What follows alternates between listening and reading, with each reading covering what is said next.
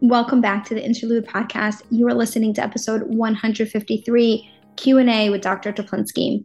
All of you sent in your text messages, your voicemails with some really wonderful questions, and I'm going to start to answer some of them today. I can't get to all of them because there were so many great questions, but we'll do several rounds of this type of podcast episode, and we'll start with 10 of the questions that I received, and we're going to get right into it. I'm your host, Dr. Eleanor Teplinsky, and I am a board-certified medical oncologist specializing in the treatment of breast and gynecologic cancers. I started the Interlude podcast as a way to share the journeys and experiences of women who are going through cancer. On this podcast, we talk about anything and everything related to the cancer journey, the treatment, and life after cancer. As a reminder, the information discussed on this podcast is not meant to serve as medical advice. Any specific medical questions should be directed to your healthcare team. My voice is a little bit run down, so bear with me for some of the sound quality during this episode. All right, let's get right into it. Question number 1. Is dairy safe for hormone receptor positive cancers? I get a question about dairy all the time. And the challenge with answering this question is that all of the associations that have been studied are inconsistent. There have been so many different research studies. There have been systemic reviews and meta-analyses where they take all of the data that's been done, all the research that's been done, and try to aggregate it and see if they can come up with any conclusions. And they all differ slightly. Some studies show a benefit that consuming dairy reduces risk, whereas others show that consuming dairy may increase risk. So we really don't have a clear message or clear answer to this question.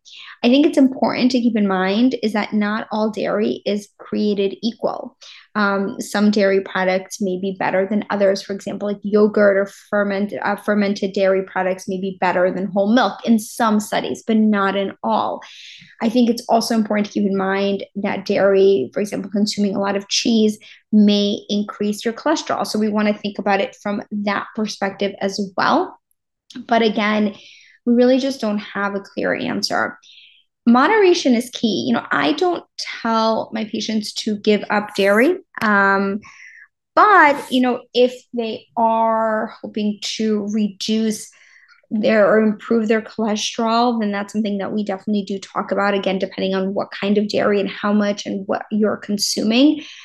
Some people, I will say, also feel better when they give up dairy, but that's not going to be everyone. So my take on it is moderation. That is not something that I recommend that people stop consuming if they have been diagnosed with breast cancer or are looking to reduce their cancer risk. The other kind of part that comes up with that is that, when you're consuming dairy, you are consuming calcium, and we need calcium for good bone health. So I do tell people that if you're really not getting dairy, you want to make sure that you're getting calcium from other products, supplementing if necessary.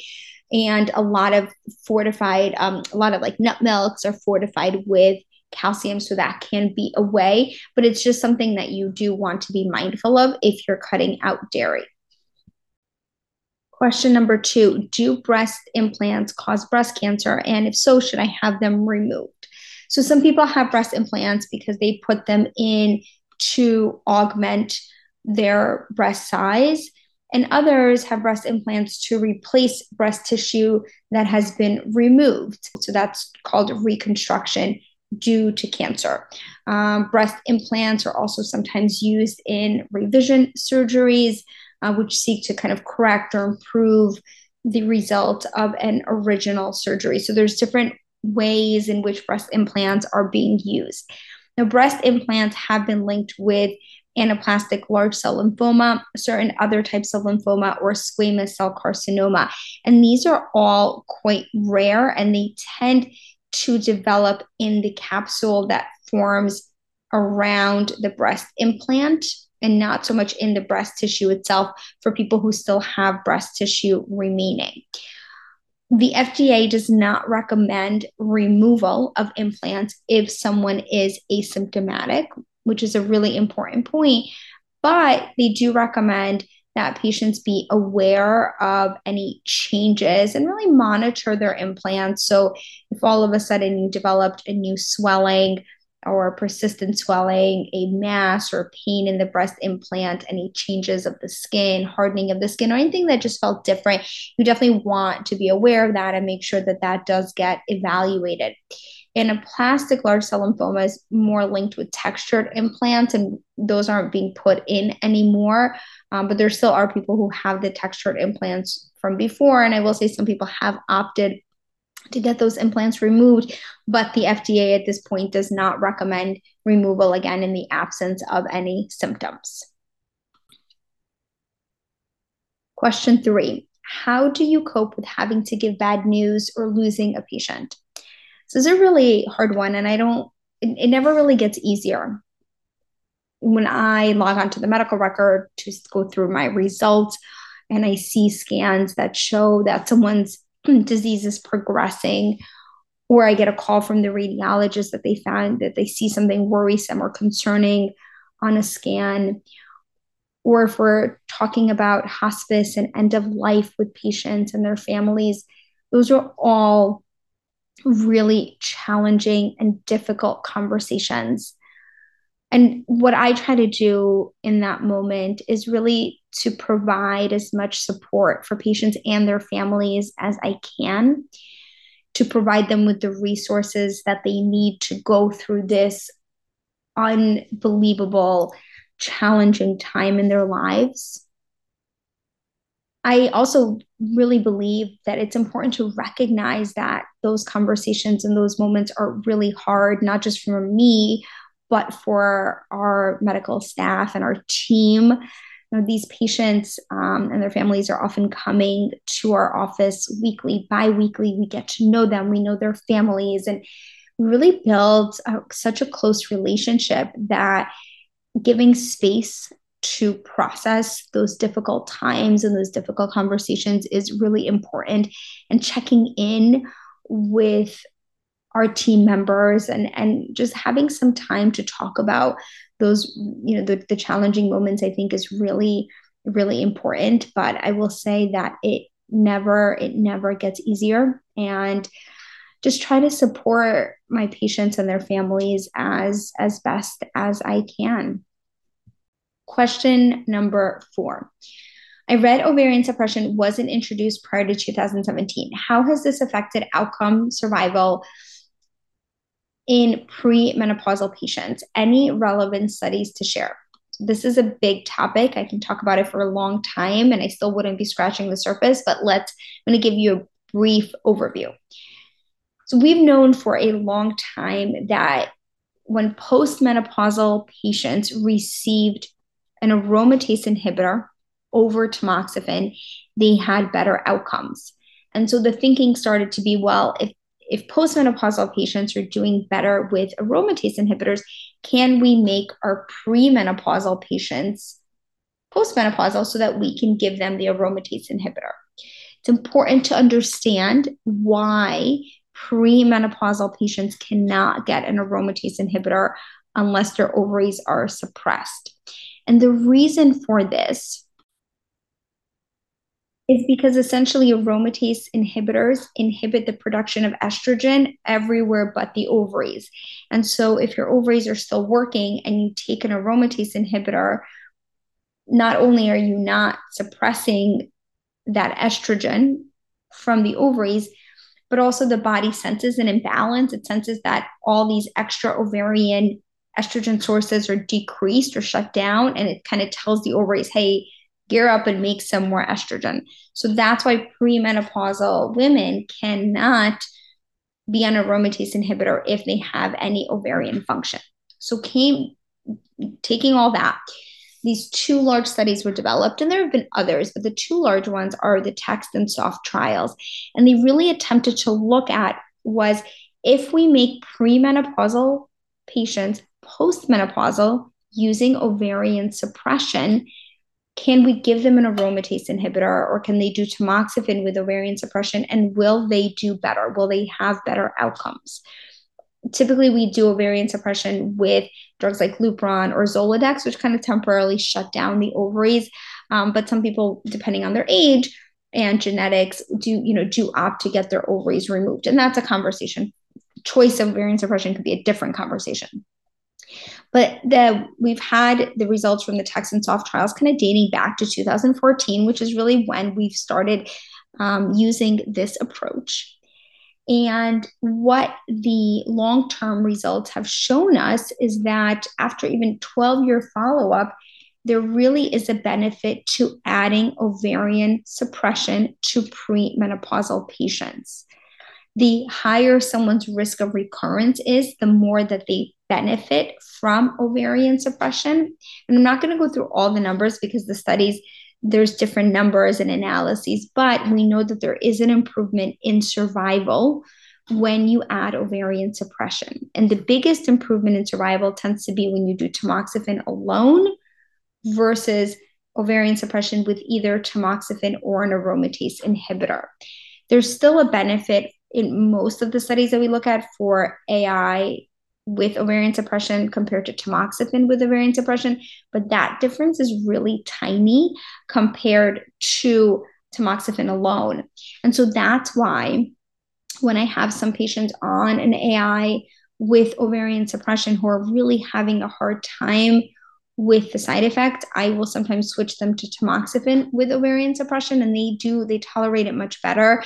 And that benefit really is derived, the benefit in reducing risk of recurrence and survival is mainly derived by the addition of ovarian function suppression. We know that the younger that someone is at time of diagnosis, specifically under the age of 35, the more that they benefit from ovarian suppression. Patients that have needed chemotherapy, that had grade 3 cancers, that had larger tumors, all of those, again, would have that higher risk of recurrence and do benefit more from ovarian suppression than those who do not. In terms of how we decide exactly who gets it, it's based on all of those factors, and it's a very nuanced conversation between the patient and their medical team. But those are some of the factors that we look into. Right now, the general recommendations are 5 years of ovarian suppression, and then after 5 years, we remove that Lupron or that Zoladex. And sometimes people at that point are naturally in menopause on their own and can be on an AI alone. But if they're not and their ovaries kind of wake up and start making estrogen, then we'll usually do 5 years of tamoxifen. So you'll do 5 years with ovarian suppression, either tamoxifen or an AI, and then 5 years of tamoxifen. There are some people with really high risks of recurrence, and their oncologists recommend 10 years ovarian suppression. We just don't have the data on this at this point, but there are certain situations where that is considered. I think it's important to keep in mind too that ovarian suppression, putting someone into menopause at such an early age, may have some other health risks, such as impact on cardiovascular and bone health. So we do have to really balance everything when we make those recommendations, and really also pay attention to someone's side effects and quality of life. Question number 5, is it possible for cancer grade to change from biopsy report to surgical pathology report? Absolutely. For a couple of reasons. If someone is getting neoadjuvant chemotherapy, the treatment can cause the cancer grade to change. Tumors are also heterogeneous. So when you take a biopsy, you're only taking one piece of it. And then when you remove it, you're obviously getting the whole cancer. So it is possible that some are, let's say, grade 2 in one spot and grade 3 in another. And when you get the pathology, it's not necessarily that it's changed. It may just be that you didn't sample that part of it during the biopsy. So that's definitely something that happens a lot. And we always kind of keep both of those factors in mind when we do our staging and treatment recommendations. Question number 6, how do you advise patients ease their anxiety whenever they get a new ache or a pain and not worry that their cancer is back? So this is a question that I get all the time. And I think in part, we tell patients, well, you got to know what is normal for you, and does this feel out of your normal? But the challenge is that after treatment, you don't necessarily know what feels normal. Your body is different. Everything feels different. You're getting used to recovery after treatment, after surgery. You may be on medications that cause symptoms like joint aches and pains. So, how do you know what's the medication? What's your new normal? What's something to be concerned about? And sometimes there truly is not a great answer to this. When I talk to patients, and what I recommend is, taking the time after active cancer treatment to start to really be in tune with your body. And I know that it's hard, but to the best of your ability.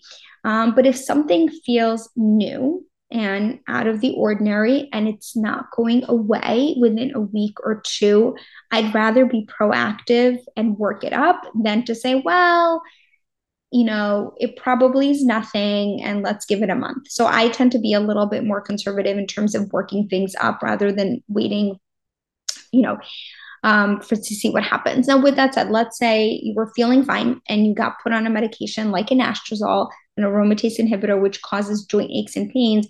And a week or two after starting to take the medication, your hip's really bothering you. That's something that is maybe related to the medication. And we might say, wait, let's give it a couple weeks. Let's see what happens. Does it get better or not? So a lot of that is in context with what you're taking, your medical history. Sometimes I'll have patients who say, you know what, I haven't worked out in a couple of weeks and I lifted weights and I think I overdid it. And now, I'm having shoulder pain. So that again could be because you lifted too heavy of a weight and your body wasn't ready for that yet. So again, that's something that we may say, well, let's give that a little, couple of weeks and see what happens. So again, it's really situational. Now, on the other hand, if all of a sudden someone's been on stable medication regimen, no recent surgeries, everything is stable, hasn't done anything out of the ordinary, and they've been having a week of, really severe back pain, that's something that we may start with. Let's get some x-rays, maybe an MRI, maybe physical therapy. And I think it's important, and I do try to stress that, even though someone has been treated for cancer, there's so many other things that pain can be that it is not cancer.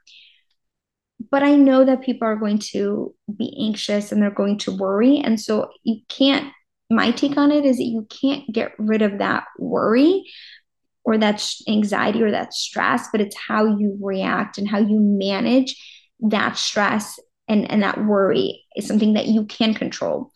So my take on it is, okay, you're worried about it, call your doctor, talk to them. Let's make an action plan about what we're going to do. We're going to give it a week. And if it doesn't get better, we're getting an image, or we're going to try physical therapy, or we're going to get an MRI, whatever it is.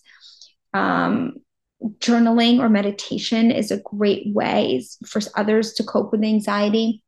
I also think having some of your mantras that you tell yourself whenever you do worry, but I think there's no right way to cope, but definitely making sure you're in contact with your medical oncologist or whoever your healthcare team is when a new symptom arises so that you can make a plan. Because I do think that having a plan and knowing, okay, what else am I looking for? So for example, let's say you have hip pain, your oncologist may ask some additional questions to try to get a sense of, is this something that's maybe musculoskeletal from an injury, or is it something that's a little bit more concerning that we should work up right away? So these are, having that dialogue becomes really, really important. Question number 7, any info on Verzenio, abemaciclib, or Kisqali, ribociclib with endocrine therapy for early stage breast cancer? So yes, lots of information here. So the abemaciclib and ribociclib are classes of medications called CDK4/6 inhibitors. Another CDK4/6 inhibitor is Ibrance or palbociclib. Palbociclib, ribociclib, and abemaciclib are all used in stage 4 metastatic breast cancer in combination with endocrine therapy. And when they were so effective in metastatic disease, there were several studies designed to look at them in early stage breast cancer in combination with endocrine therapy to see if we can reduce the risk of recurrence. The reason we don't talk about Ibrance, that was a study called PALLAS, and that study was negative. So it showed that Ibrance did not have a benefit in early stage breast cancer to reduce the risk of recurrence. So that's why we don't give that drug in early stage. What is currently approved is abemaciclib with endocrine therapy in early stage breast cancer, and that is based on the Monarchy study. So who is eligible for abemaciclib? And that eligibility has changed a little bit over the year since it was approved, but the current eligibility criteria are you have to have you have to have hormone receptor positive, HER2 negative breast cancer, number one. If you have 4 positive lymph nodes, you're eligible. If you have 1 to 3 positive lymph nodes, you also have to have a tumor that is greater than 5 centimeters, or it has to be grade 3. So those are the qualifications. And if you meet those qualifications, then you would be offered abemaciclib in combination with endocrine therapy.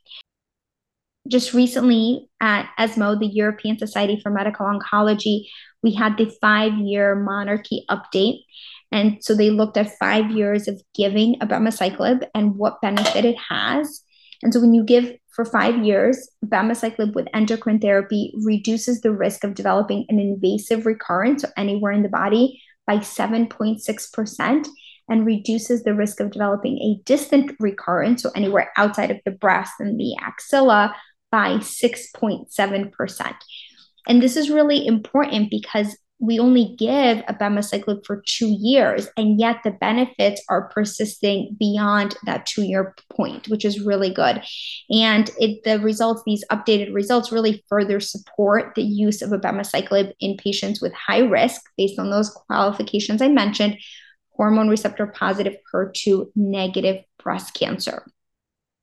Abemaciclib does have side effects. It's not always the most tolerated.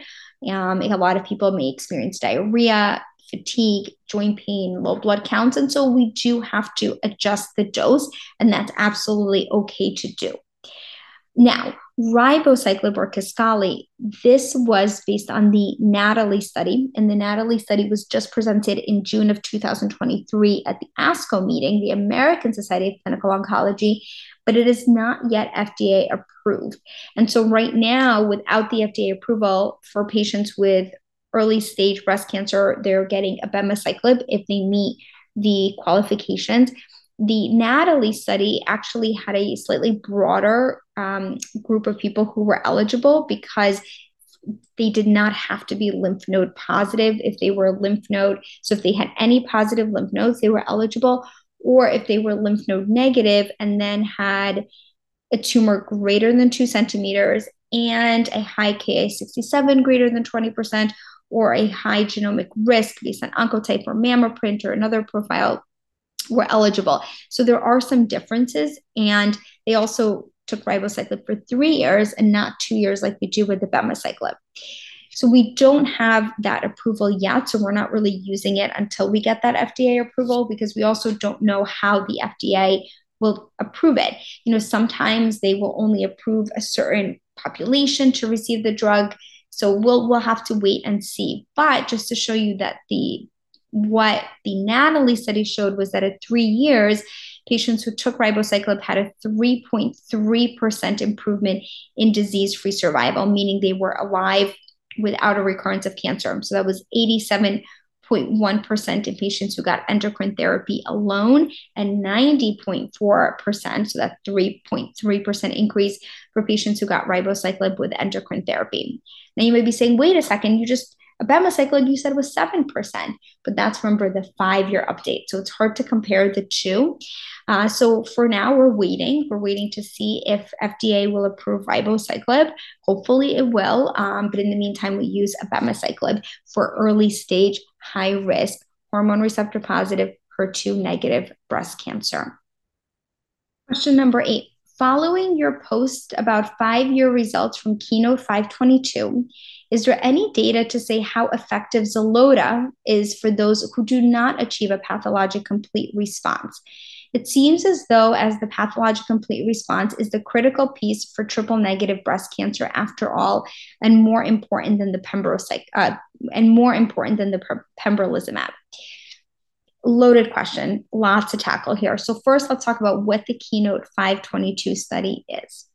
So this is for patients with early stage 2 or 3 triple negative breast cancer. This study was first published in 2020. And in this study, patients received neoadjuvant chemotherapy with Keytruda, pembrolizumab, or chemotherapy alone. And the chemotherapy that they received was paclitaxel and carboplatin, followed by doxorubicin, cyclophosphamide, or epirubicin, cyclophosphamide. Both doxorubicin and epirubicin are anthracyclines. It just in some places of the country or the world, they give epirubicin, but it's the same type of drug. I give doxorubicin, which is AC, and that's kind of the red devil. That's the doxorubicin. So what they found in this study at that very, very first analysis was that the addition of pembrolizumab improved pathologic complete response from 51% in patients who got chemotherapy with placebo to 64.8% in patients who got pembrolizumab plus chemotherapy. Now, we didn't know if that pathologic complete response actually translated to improved outcomes. And so then they published in 2022 event-free survival data, meaning how many people were alive without a recurrence. And what they showed was that in patients who had received chemotherapy with placebo, their 3-year event-free survival was 76.8%. And patients who received pembrolizumab plus chemotherapy, their event-free survival was 84.5%. So that translated into a 37% reduction in the risk of recurrence or death for people who received pembrolizumab. And so that quickly has become the standard of care. So far, what I've told you is that pembrolizumab increases the chances of getting a pathologic complete response, and that translates into improvement in outcomes. After surgery, patients continue on pembrolizumab for 9 additional cycles. Now, there is a study going on now. If you do have a pathologic complete response, whether you really need those 9 cycles, but until we have those results, the standard remains to continue with pembrolizumab adjuvantly. Now, let's break it down as to what are the benefits with pembro if you do or do not achieve a pathologic complete response. So this is a little bit about what my recent post was based on. At ESMO, the European Society for Medical Oncologists, they presented their 5-year keynote update. And what they showed was that the 5-year update for people, because remember, I just gave you the 3-year data. So now here's the 5-year data. That in people who received chemotherapy only, their 5-year event-free survival was 72.3%, meaning out of the entire population, 72% of patients who received chemo alone were alive without a recurrence at 5 years. That increased to 81% of patients who received pembro with chemotherapy. So there's about a 9% increase.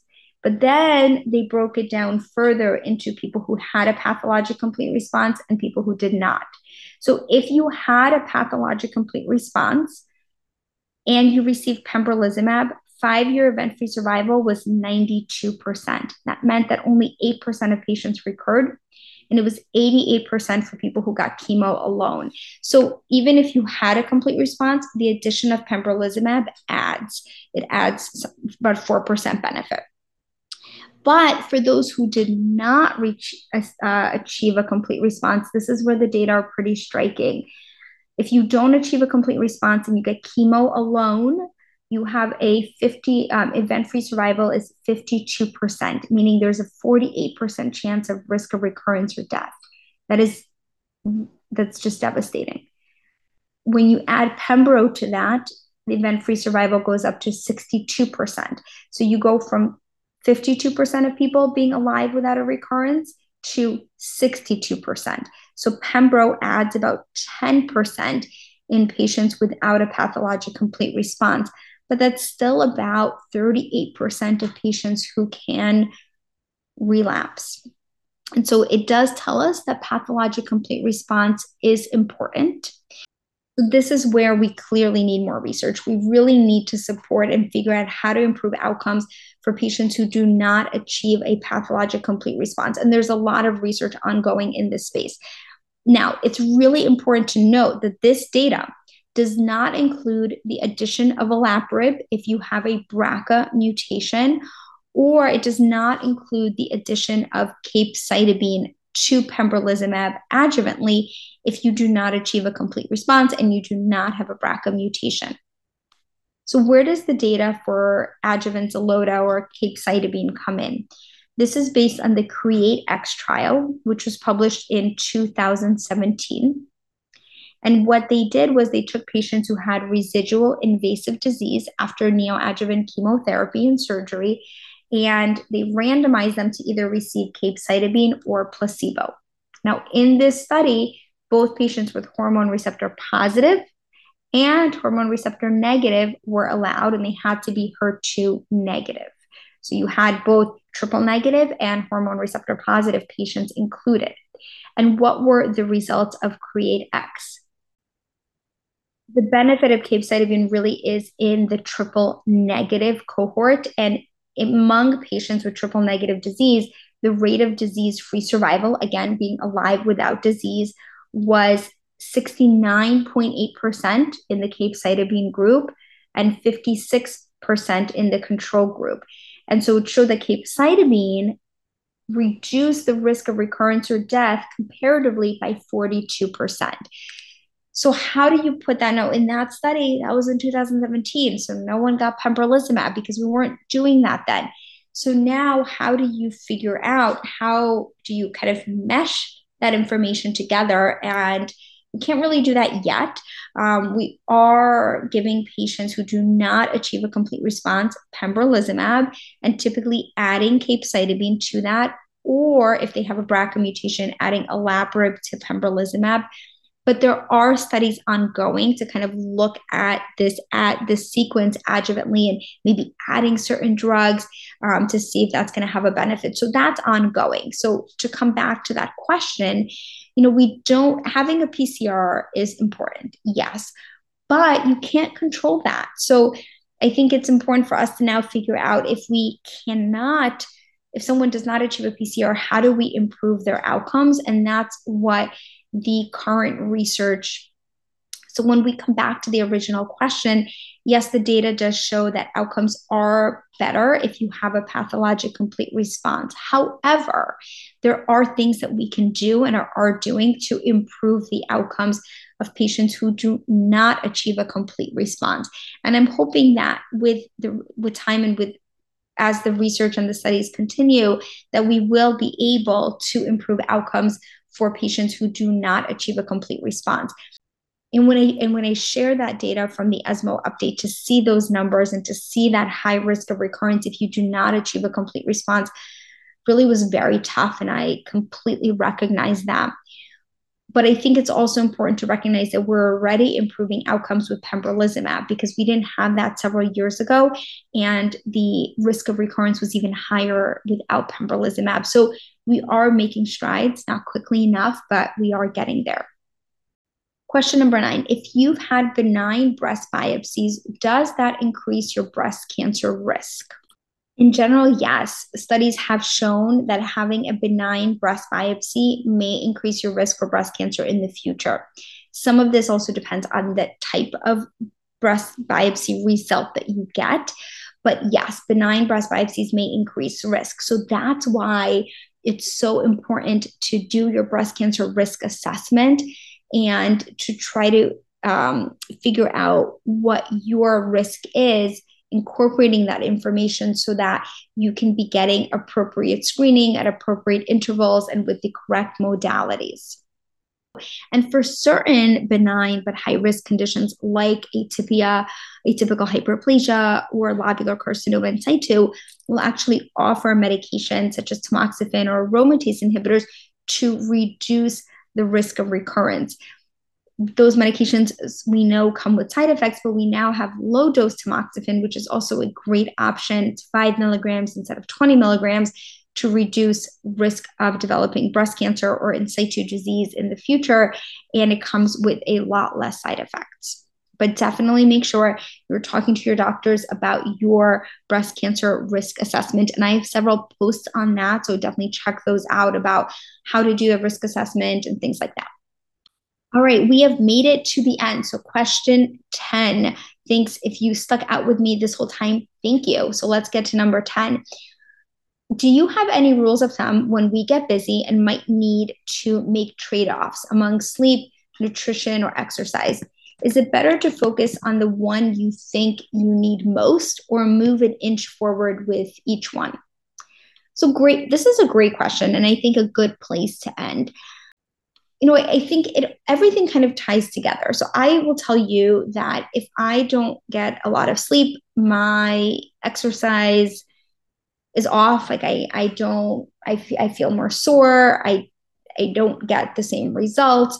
I find that when I don't get sleep, my nutrition maybe is off. So I think that they're all so intricately linked. But when you don't have a lot of time, I think it can be hard to prioritize everything. I really believe that something is better than nothing. So that if I know, okay, well, I was going to do a 45-minute workout today, but I am exhausted. I really didn't get a lot of sleep last night. I might sleep for 30 minutes and then do a 10 to 15-minute walk or run or some movement just to get my blood flowing. And that helps me. On the other hand, I might say, you know what, I really need to make a healthy lunch today. So I'm going to maybe wake up 5 minutes early to be able to do that. So I think it really varies on where, on you personally, what your day looks like what's going on in that day.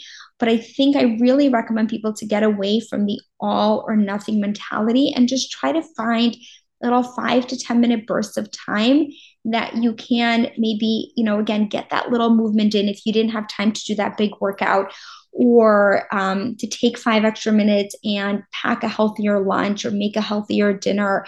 But it's not easy. And I don't think, and because they're so intricately linked, I think if you focus on one, the others do get better. But ultimately, I think we all have the busy weeks.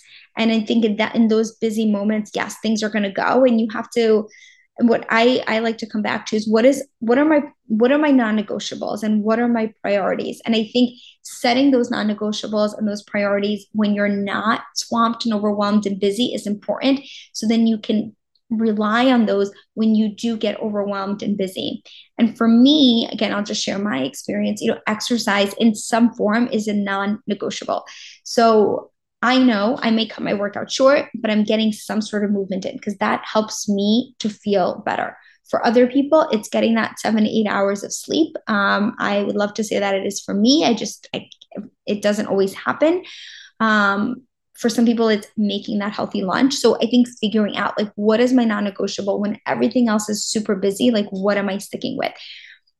I have places by my hospital, my office, that I can get a healthy lunch. So I will go to, there's an Amazon Fresh by Me, and they have a really good salad bar. And so if I will pick the workout and I will go there and get lunch, so that if I don't have time. So I think just kind of figuring out where you can prioritize and what your non-negotiables are becomes really important.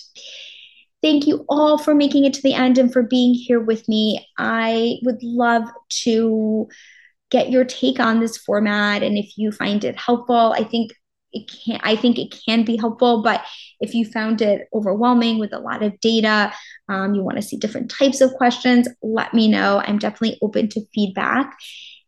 As always, I'm grateful for any comments and reviews. And if you have a moment, you can, and if you can go to Apple Podcasts and take that 1 minute of time to leave a rating and review, it really helps me to grow the show, to bring it to new listeners. You can find me at Dr. Teplinsky on all social media platforms. I love connecting with you, and keep sending me your questions. Hopefully this is something that you guys find valuable, and I would love to keep doing. Thank you all for being here, and I will see you soon.